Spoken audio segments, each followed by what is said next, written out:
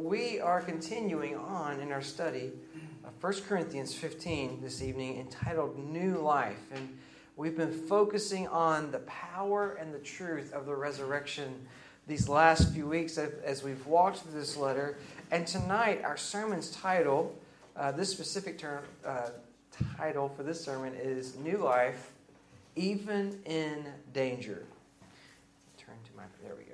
And over the last 3 weeks that we've been walking through this chapter, we have seen how the Apostle Paul has given clear evidence for the resurrection of Jesus. So clear evidence that this was an actual, verifiable, historical event.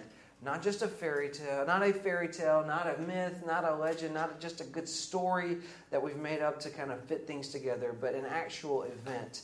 And we're going to see this evening that the resurrection is central to the message of the gospel.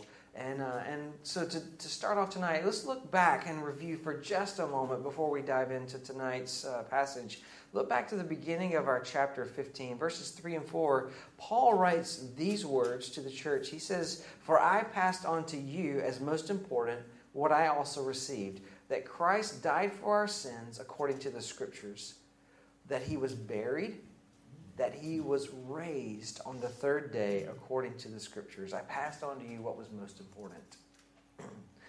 I love to eat cupcakes. I just like cupcakes.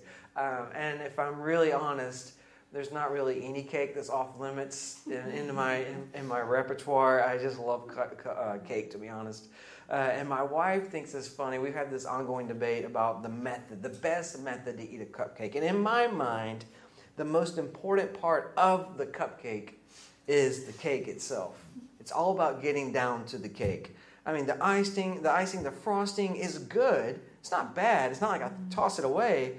But in my mind, it's just something extra on top that I have to endure in order to get down to the good stuff, the cake. And I have heads that are nodding and heads that are shaking in here, and that's okay. But it feels like we often treat the resurrection that way, that it is just the icing on the cake, when it is actually really central to the message. That, it's great, but it's not necessarily the main thing. But the resurrection of Jesus isn't just something extra. It is central to the message of the gospel. Yeah.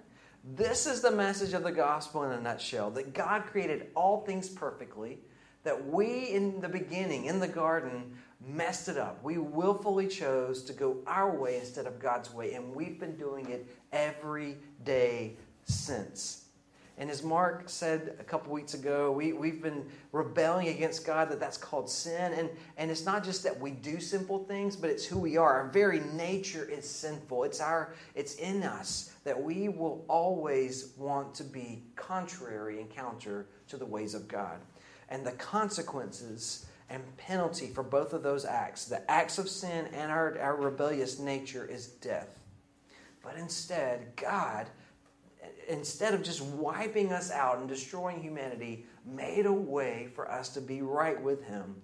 And he did that by sending Jesus, the perfect one, who came to the earth, lived as one of us, walked perfectly through this life without rebelling, without sinning, and he died as substitutionary death on the cross. And we so often stop there in our thinking. But that's not the end of the story. Paul writes to the church in Romans 6:23. He says, "For the wages of sin is death, but the gift of God is eternal life in Christ Jesus our Lord." The actual earnings, the actual wages of our sin, what we get when we sin, is death.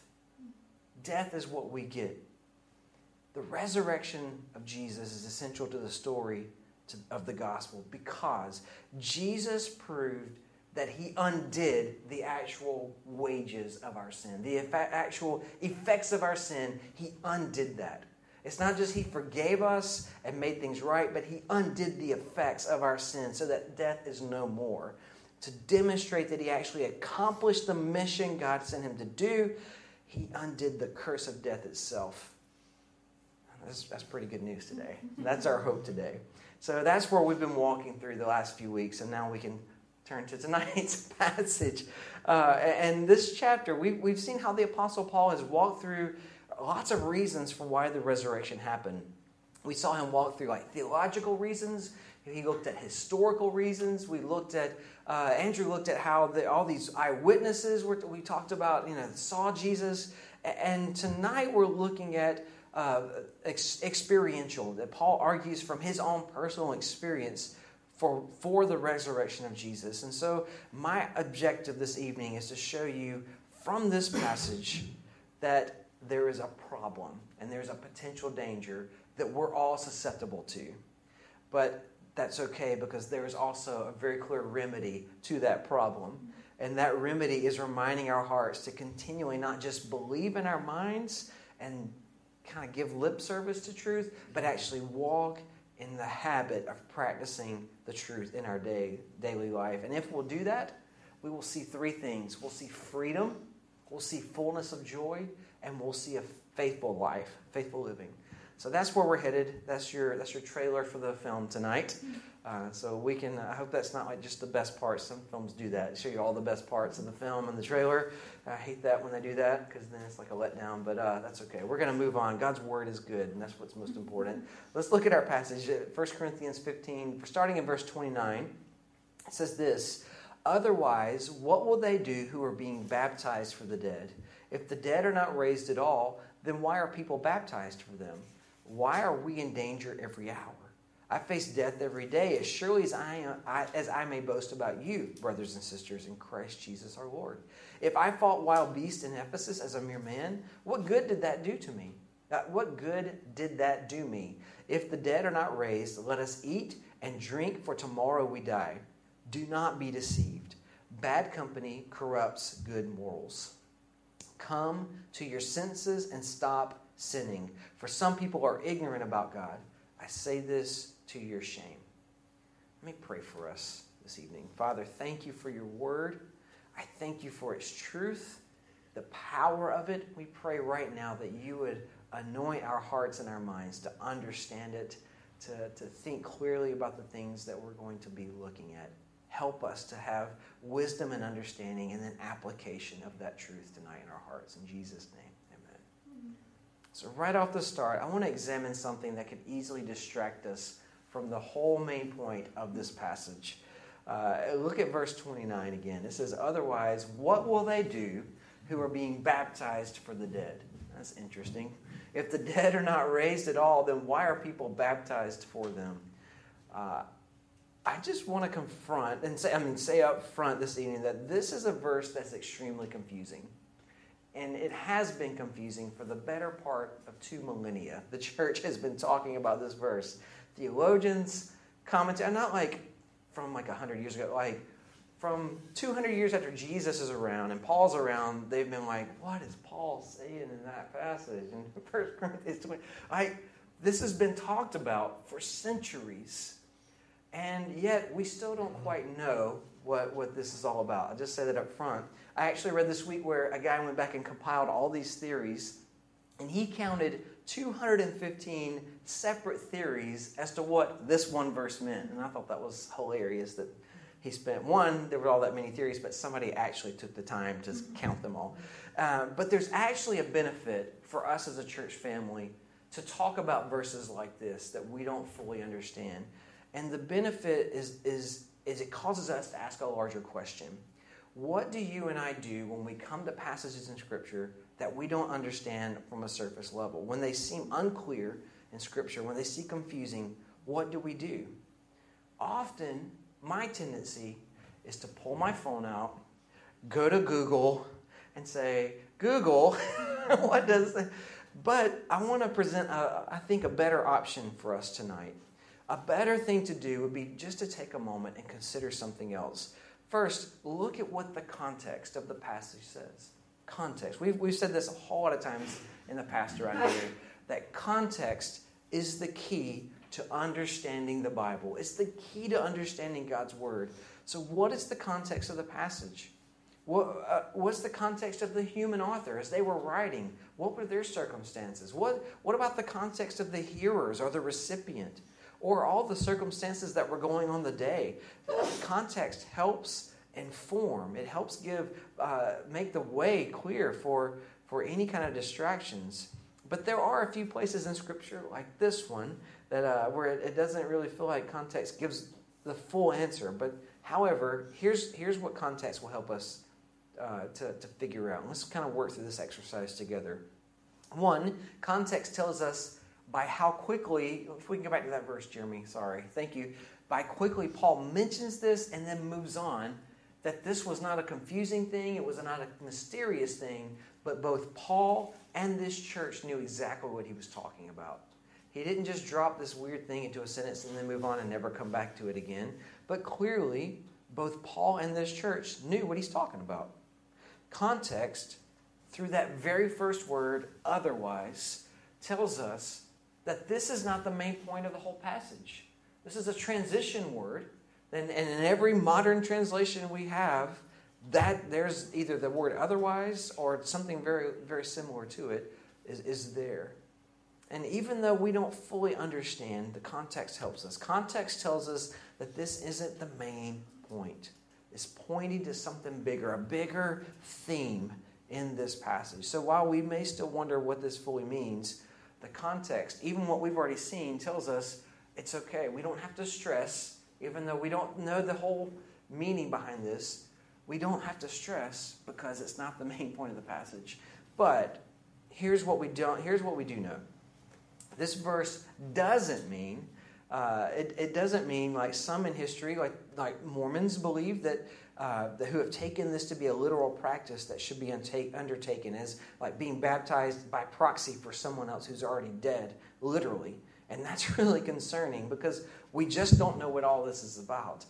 But let's be clear, Paul doesn't offer an affirmation. It's not like he's affirming this as a practice, as a habit. In fact, look at how he phrases this. Otherwise, what will they do who are being baptized for the dead? If the dead are not raised at all, then why are people baptized for them? Not only does he not affirm this as a practice, but Paul actually distances himself. And we could go on and on talking about this, but one last thing, and then we'll move on to the passage as a whole. We also know that this isn't a practice, the idea of being baptized for the dead as a proxy kind of substitute kind of thing, because of what Paul writes in other places in Scripture, which is totally opposite to this, how we could translate this. So, for instance, Romans chapter 10. Look at Romans 10, verses 8 through 10. The last half of 8 says, "This is the message of faith that we proclaim. If you confess with your mouth Jesus is Lord and believe in your heart that God raised him from the dead, you will be saved. One believes with the heart, resulting in righteousness, and one confesses with the mouth, resulting in salvation." If this salvation, trusting in God, being made right with God, comes through confession and trusting with the heart, your whole heart, in the work of Christ, then how would someone who is dead do that? How could someone do that for someone else? You can only do that for yourself. You cannot do that as a proxy. So I won't keep going on. We'll move on because I really don't want to spend a lot of time. There's a whole lot of other things that are more important that we need to talk about. The bottom line is this. One thing this verse does is it conveys yet another argument for the resurrection. Either way, Paul is using this as an argument for the resurrection, even if we don't fully understand what the argument actually is. And we need to remember this, that it's the resurrection that's the focal point of the passage, not what we see in this verse. Okay, now we've looked at verse 29, and we're free to move on to look at the rest of the passage. And so I want to come back to this idea that there is a danger that we all face, a problem. The problem Paul expresses here in this passage centers around what happens when you and I fall into the trap of not actually living out the hope that we have through the resurrection. As followers of Jesus, we've been given an extraordinary gift, a huge, amazing gift. Not only have we been granted the gift of being made right with God through Jesus, so that we're now free to relate to God and know Him, that He's knowable and He reveals more and more of Himself to us, But a huge part of taking the next step of being in relationship with Jesus is actually walking out that truth. I was walking this weekend, so I don't know why I got my walking pole still going. Every day, walking out the truth. We move from confession of truth to practically demonstrating that in our lives. Little by little, growing in our faithfulness, growing in our discipline, growing in our consistency. We are now to live in freedom from sin that He's purchased from us. Not just believe it's true, but actually live in the truth. Does that make sense? Good. I'm glad you're with me. Thank you. Living with a perspective that really lifts our eyes above the circumstances up to the horizon to see a glorious truth that's ahead of us, eternal life. I really enjoy getting out into the hills, but there are moments out on the hills that aren't always fun. Like when you are steadily trudging uphill through a long, steep ascent towards a summit, yet you can't actually see the summit. You know it's there in your mind, but you can't see it. And in those moments, I feel like I revert into a habit of looking down, because in my mind, if I just look at my next step, it's easier than looking at the pain of, I know that's not the summit, and that really hurts because that's a long way away, and that's really high up there. So if I just look down, but that's painful. That's tiring. It's taxing. But there are other moments when the reality of what's up ahead is revealed, that it is a glorious sight that is ahead. It's still an ascent. It's still uphill. It's still a taxing climb. But the unbelievable view motivates you to keep walking. It spurs you on to keep walking. It fires you up. And you feel a little excited on the inside, because even though I might be tired and fatigued, I see what's ahead and I want to keep walking towards that. We have a truth that is glorious, and we have to look up from our circumstances to behold the glorious truth that's ahead of us. And we have to understand that Jesus conquered death. So we now have the freedom to see that this life is not the main play. It's not the act of the play. This is just the starter of the meal. It's just kind of the trailer to the film. It's the beginning point. The actual main bit, the filet mignon that's coming, is actually the eternal life ahead. The main point of our life is what's to come in the future, in eternity future. Yet we all fall into this trap of thinking, well, my days here that are few on this earth are the main thing. And we live as if this is the main thing. And that causes us to live in fear. It causes us to value other things than the things that God wants us to value. But if we'll lift our eyes, it brings tremendous freedom as we think about the purpose of this life, that in the manner in which we should live it. Meaning that we live this life not for ourselves, but for God and His purposes. And that kind of shift, it changes everything about our perspectives. It changes everything about how we think about the totality of our life, about my family, my role in my family, my job, and how I approach my job. Is it a just get through it, or is it actually about something greater? How I approach the idea of success. What does success mean? Well, those are totally different things if I'm thinking about eternity ahead, or if I'm just thinking about this life, or money, or material things, or a whole host of other things. But the danger is that our sinful flesh so easily forgets. Even me saying that now, the danger will be tomorrow morning for us to wake up and to forget this truth. That's our flesh so easily forgets. If this wasn't the danger, Paul wouldn't have had to make the case that he makes in our passage. Look at verses 30 to 32. He says, "Why are we in danger every hour? I face death every day, as surely as I may boast about you, brothers and sisters, in Christ Jesus our Lord. If I fought wild beasts in Ephesus as a mere man, what good did that do me? If the dead are not raised, let us eat and drink, for tomorrow we die." From these three verses, I just want to expound on why this problem of not walking out the truth of the resurrection is a really big deal. It's not just a preference, it's actually a really big deal. Because when you and I choose not to walk in the truth and instead embrace the things of this world, you and I have become an obstacle to the gospel. And that is devastating. Remember, we've talked about this a lot. If you were with us at Holiday Club this summer, and even the last few years, we've used a definition for sin. Remember this definition, that sin is anything we think, we say, or we do that goes against God. And I love seeing all the kids say, sin is anything we think, we say, or we do that goes against God. When you and I sin, we are calling God a liar. We're saying that the freedom and satisfaction you promised, it's not good enough. It's not sufficient. Therefore, we're calling not just God, but the gospel a lie. We effectively are an obstacle to the truth. And when our actions don't align with what we see and we hold to be true, we're living out a life that says through our actions that we are opposed to the gospel. And that's a problem, obviously. I was talking to Mark this week about this passage, and I'm just kind of unpacking all that I wanted to share. And I explained how so often in our lives, we can look at the atoning work of Jesus, that he paid for our sins, and we can enjoy that. But sometimes we get into this mode where we just kind of flip the page too quickly. It's like, yeah, I messed up, and I'm flipping the page because I want to move on. And it's almost like we don't even fully recognize, and even just taking a moment to recognize, Jesus purchased my sin.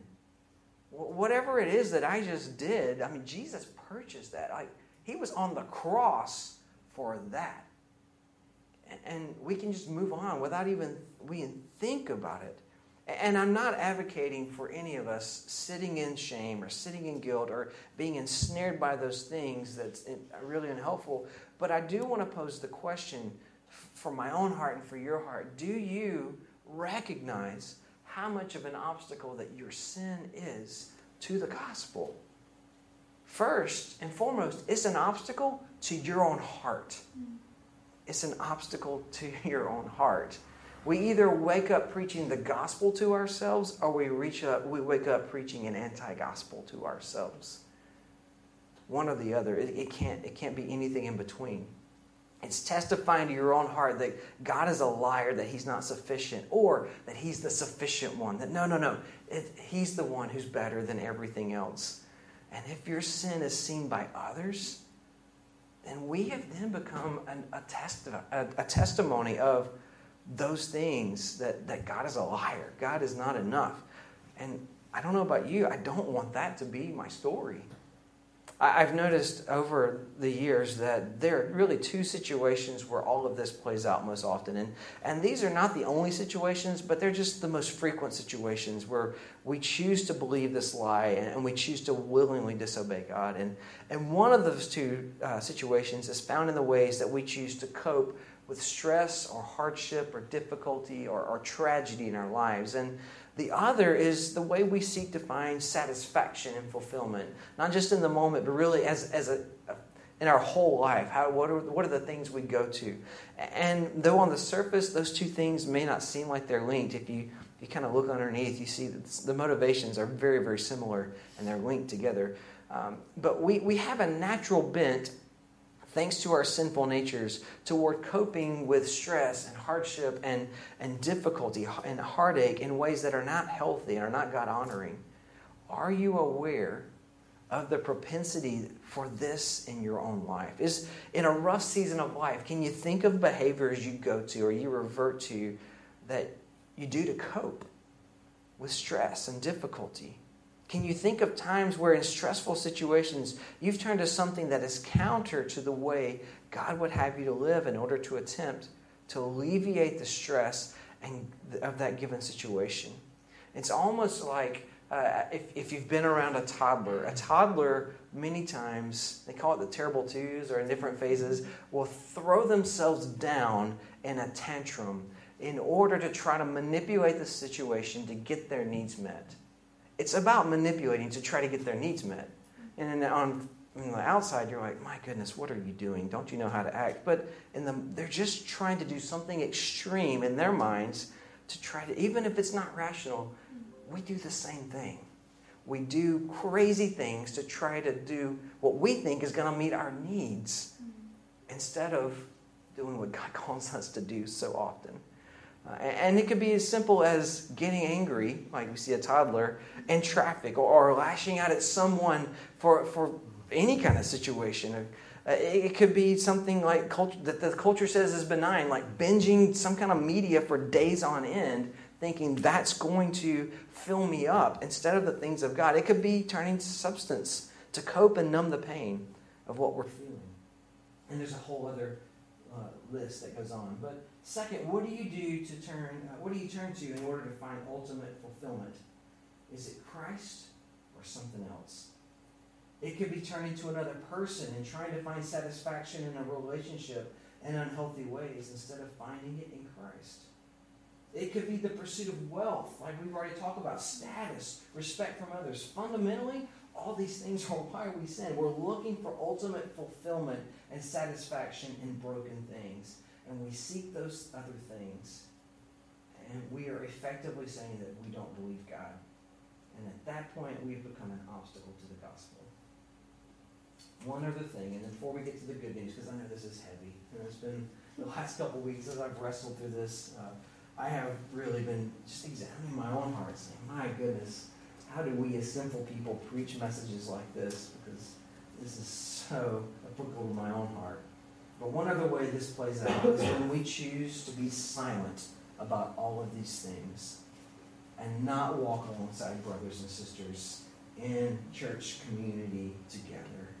Whether it's trying to find fulfillment or trying to cope, I'm talking about isolation from the local church. Instead, leaning into other sources of community. And that's exactly what Paul is referencing here in verse 33. He says, do not be deceived. Bad company corrupts good morals. Come to your senses and stop sinning. For some people are ignorant about God. I say this to your shame. Though we are meant to live missional lives amongst others who are not followers of Jesus, we're always meant to see the church community, the church family, as the gift that it is, to be the source of encouragement and support that we need, the source of accountability that we need. This group of people is a gift to us. But consider this. If you turn to other sources of community that are not rooted in Christ, how can you expect to be given truth? What's the basis of that community built on? Yes, the church may be flawed, but that's because it's made up of us. Flawed people. We're all broken people. But it is built on, it's rooted in the truth of who God is and who He's calling us to be. So here's one other thing to consider. One last thing. Paul says not only does bad company corrupt, but in verse 34 he says something else about those who are not followers of Jesus. He says they are ignorant about God, and I say that to your shame. Now, ignorant gets a bad connotation, but that's not fault. He's not finding fault. He's not demeaning them. He's saying this, that it's because you haven't worked to combat the ignorance that's in their hearts with the truth of the gospel. You've not given them a gospel witness, and that's because you're coping with difficult situations the wrong way and you're looking for satisfaction in the wrong places. So stop it. Stop sinning. Stop looking for that in other places other than Christ. Literally, he says, come to your senses. Like, wake up from this. Stop being an obstacle to the gospel. Don't settle for brokenness when there's something so much better. And to drive all of this home, I love how he quotes from Isaiah in verse 32. He says, if the dead are not raised, let us eat and drink, for tomorrow we die. And he's saying that this is the philosophy and the life outlook for the one who doesn't actually believe God and in the resurrection of Jesus. And to illustrate that, he quotes from Isaiah 22, where God has pronounced judgment through the prophet Isaiah upon the kingdom of Judah. And he says that because of all of your turning away from me and this long history of doing this, I'm going to allow the Assyrian army to come in and kill many of you, to devastate your kingdom, to take away many of you into slavery, and to leave a very small remnant behind in a land that's already been devastated. Many will be killed. And instead of repenting and asking God to relent, the people hear this news and they respond differently. They respond by saying these words. Well, I guess we better eat and drink because tomorrow we die, you know. The ESV Study Bible on this verse, it says this: Paul finds in this the perfect expression of an attitude that has no regard for deep and lasting realities. Living out this kind of outlook means you have abandoned any concern for the eternal. It's an absolute disregard for the permanency and eternality of God and His ways. I really have enjoyed reading commentary by John Gill as I prepared for this. And John Gill is regarded as the foremost Baptist theologian of the 18th century. And he has a lot to say about this whole section, but I'll summarize because it's so long. You can go and find it for free online. It's pretty amazing. This is what he says about this. That this was an audacious display because it basically said, we don't really believe this message from the prophet Isaiah. But even if it's true, we'll still seek to get our fill in earthly pleasure while we still can.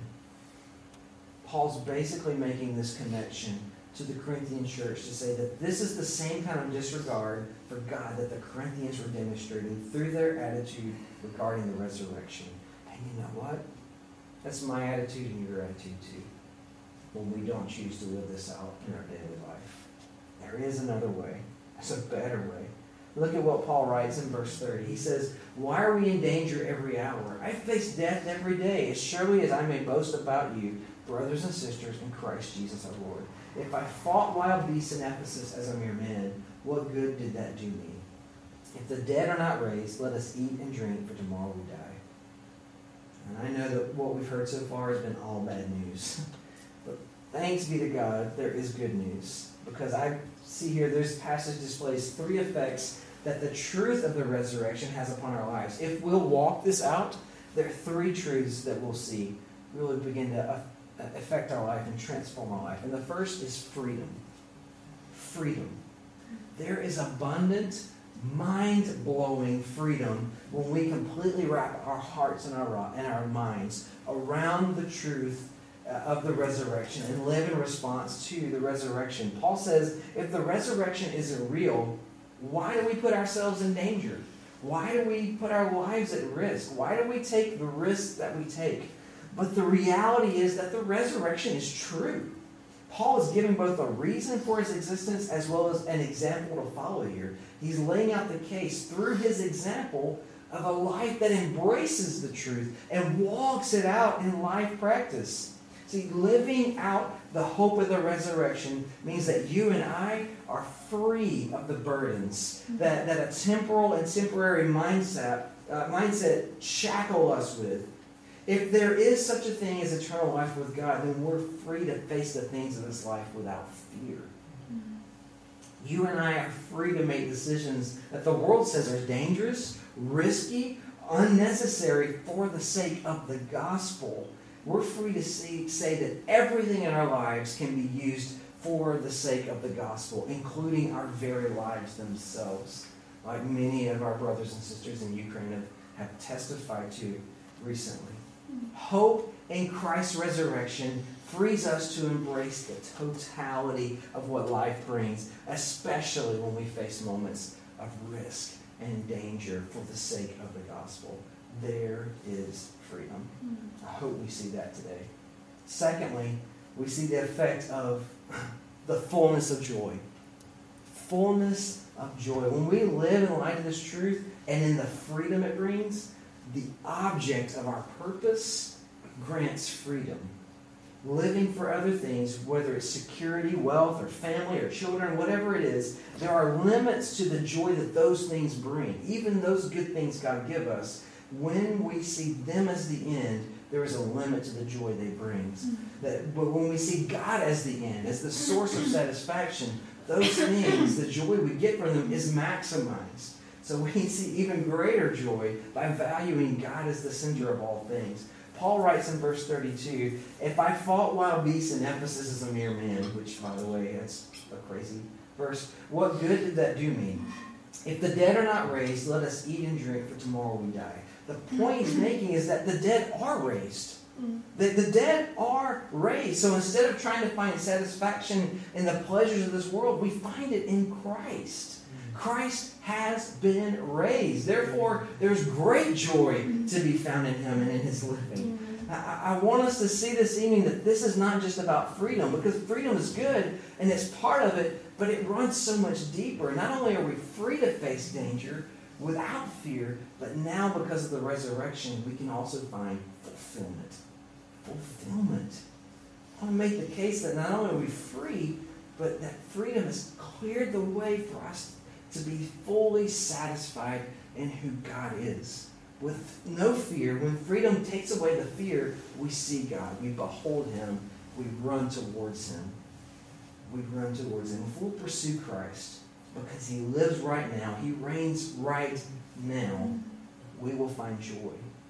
We already talked about the wages of sin being death. Well, part of that is because sin brings separation from God. It brings separation from the one who actually is life. The one who's life. If we're separated from him, of course we're in death. John 14, Jesus is trying to explain this stuff to his disciples, and they don't get it. Like many times we don't get it. In verse 5, the gospel writer says, Lord, Thomas said, we don't know where you're going. How can we know the way? And Jesus told him, I am the way. I am the truth and the life. No one comes to the Father except through me. If you know me, you will also know my Father. From now on, you do know him and have seen him. You want to know the path that you should take in life? The path is not found in some kind of formula that you try to have for success. The path is found in a person, in Jesus. He's the way. You want to know the truth for life? Well, the truth is found in a person. It's found in Jesus. You want to find life itself. It's not found in anything this world has. It's found in Jesus. We said those three effects. The first is freedom. The second is fullness of joy. Finally, as we kind of wrap things up tonight, the third effect is faithful living. If we truly understand the reality that we now live in, we will see everything in its proper proportion. We'll see the right priorities. That's why Paul writes about embracing danger in life-threatening situations. Look at 33 and 34. He says, do not be deceived. Bad company corrupts good morals. Come to your senses and stop sinning, for some people are ignorant about God. I say this to your shame. The reason he says that to their shame is that it is our responsibility as followers of Jesus to strive toward living life as a response to being satisfied in God. So if we have freedom from fear of this life, and it leads us to satisfaction of God, we then live in light of that, which then leads a faithful witness out before others. We work towards consistency. It's about trending. Is my life and your life trending toward consistency? Paul went so far to say that in verse 30 he faces danger every single day. And you may say, I'm not Paul. I'm not gifted like Paul. I'm not called to be Paul. And I just want to stop the conversation right there and say, God in his sovereignty knew you before you walked this earth. He knew your family. He knew your situation. He knew the day that each of us would be in. And he chose to put us right where we are. He knew a global pandemic would play out the way that it did. And he put every single one of us right where we are. So are we embracing that? Are we seizing upon that? I have to tell you, I've been deeply convicted by this week. And like I've been urging my own heart and my own mind, I want to urge you as well, just to ask the question, what's the trend of my life? This weekend, my friend Marvin and I were out for a walk out in the hills for a couple of days, and I went back afterwards and was looking at the health app on my phone just to see what were the distances that it says we walked, and I was doing kind of a deeper dive to see, 6 months, how much have I walked over the last year? And then we spent the last half of last year in America, so We did a whole lot of driving in America, not a whole lot of walking. And so it's like this step ladder almost that goes up, but it's trending up. And that's the way our life in Christ should be. I'm not saying we're on this steady, we never, ever revert ever kind of trajectory, because the reality is we're all fallen. We're going to stumble. We're all going to have seasons where we feel distant from God. But I'm advocating tonight that the trajectory, the trend, be upward. That's what God is calling us to be about. Our walk with Christ should be that way. But it takes intentionality and purpose. It doesn't just happen. Last week I listened to a sermon by John Piper, and in it he was talking about consistency in the Christian life. And he said this: living the Christian life is like paddling a boat up a stream. When you stop paddling, it's not like you're simply sitting in one position stopped. There's such a thing as sitting still. There's no such thing as sitting still. We either keep moving forward or we're being swept backward. So let us be intentional to walk in this. Tonight, let us strive not to be an obstacle for the gospel, but to be a faithful witness to walk in the freedom that he offers. Let me pray for us. Father, thank you for your word. We thank you for its truth, its power. Help us by your Spirit to be disciplined, not for the sake of discipline, but for the sake of growing in our understanding of who you are and delighting in who you are. And may that filter into our life and play out in our life so that others can come to know you and make much of you. In Jesus' name I pray. Amen.